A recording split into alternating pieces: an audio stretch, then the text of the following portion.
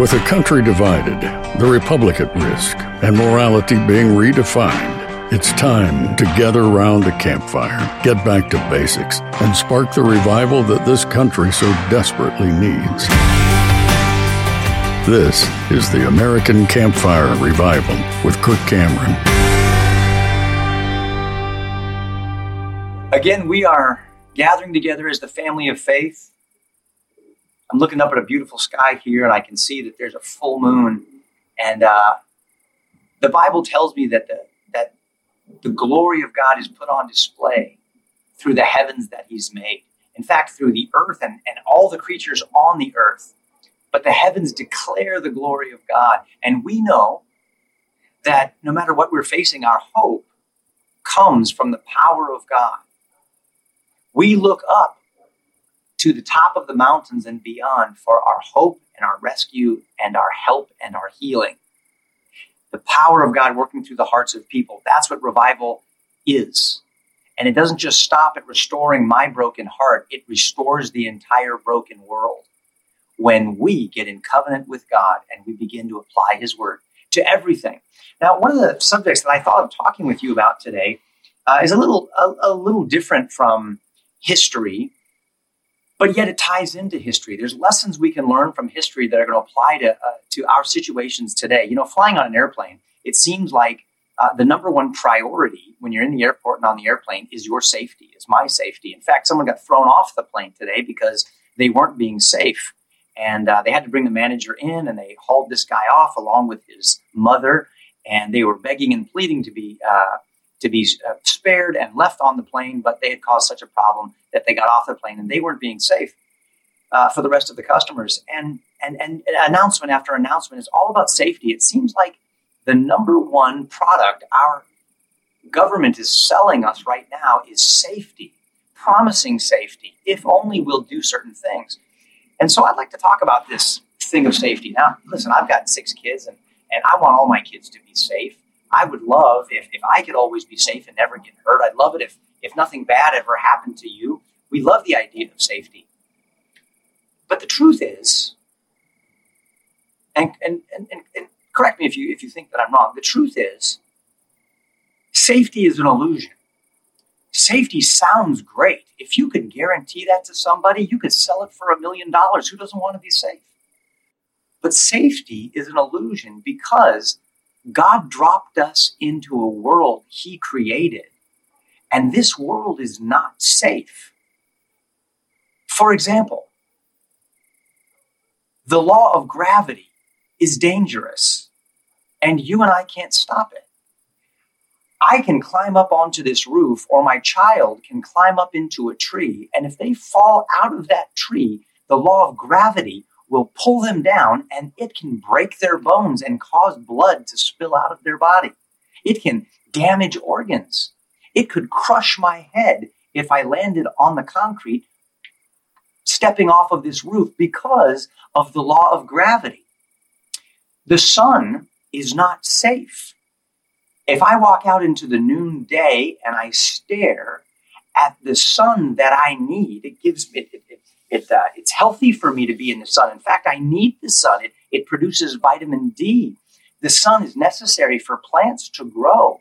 But if I stare at the sun for 2 or 3 minutes, 100 seconds, maybe, I will do permanent damage and perhaps go blind. The sun is not safe. The sun can burn me and give me skin cancer if I lay out in it too long. It will kill us. The air that we breathe is not safe. It's filled with pathogens and bacteria and germs and viruses. And we're breathing that right into our body, and it can give us pneumonia. It can give us all sorts of respiratory problems. And in fact, it does and kills tens of thousands and hundreds of thousands of people a year all over the world. Mosquitoes are in the air, and they're not safe. They transmit diseases that are lethal, and you could get stung by a mosquito or bit by a mosquito by just being outside. You know that food is not even safe because it could be contaminated. In fact, if you eat too much, you get too heavy, and obesity is a leading cause of death. And heart disease. We live in a world that is very dangerous, and we have to use these things like air and food and water and sunshine and participate in the law of gravity just to live here. And yet it's all dangerous. God never guaranteed you and me safety. Now, there's something even better than safety, which I'm going to talk about in just a moment. But whenever somebody says to you, if you do this, I will promise you safety, your baloney meter should start registering that you're being duped or that I'm being duped. Because God doesn't even guarantee safety. So nobody else can guarantee safety. Now, if someone comes to you and says, hey, look, you can be safe if you will just take 2 weeks to stop the spread, you'll be safe. 15 days to flatten the curve and you'll be safe. Well, this sounds great. Who doesn't want to be safe? Wear a mask and socially distance for 6 feet and you'll be safe. Wash your hands 10 times a day and you'll be safe. Get 1 dose and then get your 2nd dose and you'll be safe. Well, now get a booster dose and you'll be safe. Well, many are still dying. It's still dangerous out there. Well, now just continue to get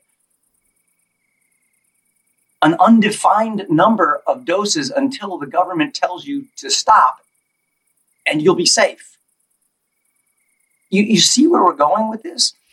Safety is so appealing to us that we're willing to give up almost anything for it, and we are. But it's a scam because safety is not built into God's world. It's a dangerous place. If you and I are searching for safety at all costs, what we'll do is we will give up our freedoms. We will give up our freedoms. And it was Benjamin Franklin who said, he who gives up his freedoms for safety deserves neither.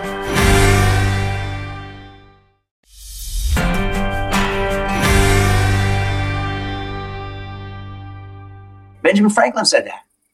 But we have very high-ranking politicians that are giving us mandates today. In fact, one, I think they're calling him Brandon, said, quote, this is not about freedom. This is about your safety. So if safety is not guaranteed, what can we count on? It's something better. Security. In the movie, The Chronicles of Narnia, Mr. Beaver was talking with Susan, and Mr. Beaver was explaining to her about Aslan, the king. And he said, he is a lion. He is the lion, Susan. He is the great lion. And Susan, the little girl, said, ooh, a lion? She said, I thought he was a man. The king, a lion sounds scary. Is he quite safe? I'd be a bit nervous talking to a lion. And Mr. Beaver looked at her and said, safe? Who said anything about safe? But he's good. After all, he's the king. And you see, the analogy there is that God is not safe. He is a consuming fire, the Bible says. He is the Lion of the tribe of Judah. His wrath is poured out against the forces of darkness and evil. His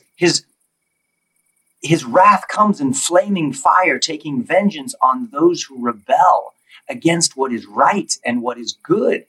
He's not safe to evildoers, but he's good because he is the King of the universe. And because of his kindness and grace, he changes our hearts and he brings us into his family. He adopts us as his sons and daughters. He forgives us, and then he tells us that we are deeply loved. We are fully forgiven. We're totally accepted, and we are made brand new creatures. when we come to him in faith and we stand in the security of his grip of grace. That's what we want, not safety from bad things happening to us. Bad things happen to Jesus. If he wanted to be safe, he'd have stayed home. But there was a job to do in a dangerous world, and he ended up dying. But he was secure in the grip of his Father's grace, and he accomplished by his courage and his obedience to God the salvation of all those who come to him in humility and repentance and in trust. So I propose that when the safety salesmen start pounding you through your phone and over the loudspeakers and knocking on your door and barking at you at the stores and wherever it is that you may hear their voices, don't be fooled by the salesman peddling safety, asking you to give your freedom in exchange for it. Understand that God offers you security. And when you come to him by faith, he says, I will let no one pluck you out of my hand. I will never lose you. You are mine. You belong to me. I purchased you and your security with the precious blood of my Son. And I will never leave you, and I will never forsake you. And I will cause all things to work together for your good, because you are called according to my purpose, and you've answered my call by faith. And now God has he's holding on to you with his grip of grace, and you are secure, even though we live in a dangerous world.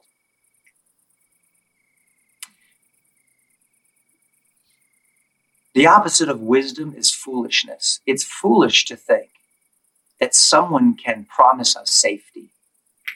Not even God promises that. Wisdom says, I can be secure. And I can live in a dangerous world when I am given the freedom to gain knowledge and understanding and educate myself about the world, listen to other people and learn from one another, and then give me the freedom to make wise choices regarding my health care, regarding my family, regarding my education, regarding my faith, and regarding my politics. Foolishness is giving up my freedoms in exchange for obeying mandates that promise the impossible. That's when we're being hoodwinked. I hope that you've found this conversation interesting tonight, and I want to put tools in your hands to equip you to make a campfire in your backyard, and you spread this fire of liberty and life and freedom as we embrace the mandates of heaven that bring heaven to earth. And I've got this 10-week video training series that Dr. Marshall Foster and I made for you, condensing the entire book of the American Covenant down to 10 essential lessons with a leader's guide, a special journal to journal your thoughts and your questions and your experiences, together with discussion questions, so that you can invite friends over for coffee or tea or whatever it is that you want to offer, and then play the video, move out to the campfire, or maybe you've got one of these pocket bonfires that you can light on the patio, keep it outdoors, or a candle in the living room or your fireplace, and start the discussion. And let's have there be thousands of campfires across the nation, setting brush fires of freedom and liberty in the hearts and minds of our family and friends. That's my hope and my prayer. Check it all out at AmericanCampfireRevival.com. All right, you guys. God bless you. Thank you for listening to the American Campfire Revival Podcast. Be sure to subscribe so you don't miss a single episode. If you'd like to learn more and join the movement, visit KirkCameron.com.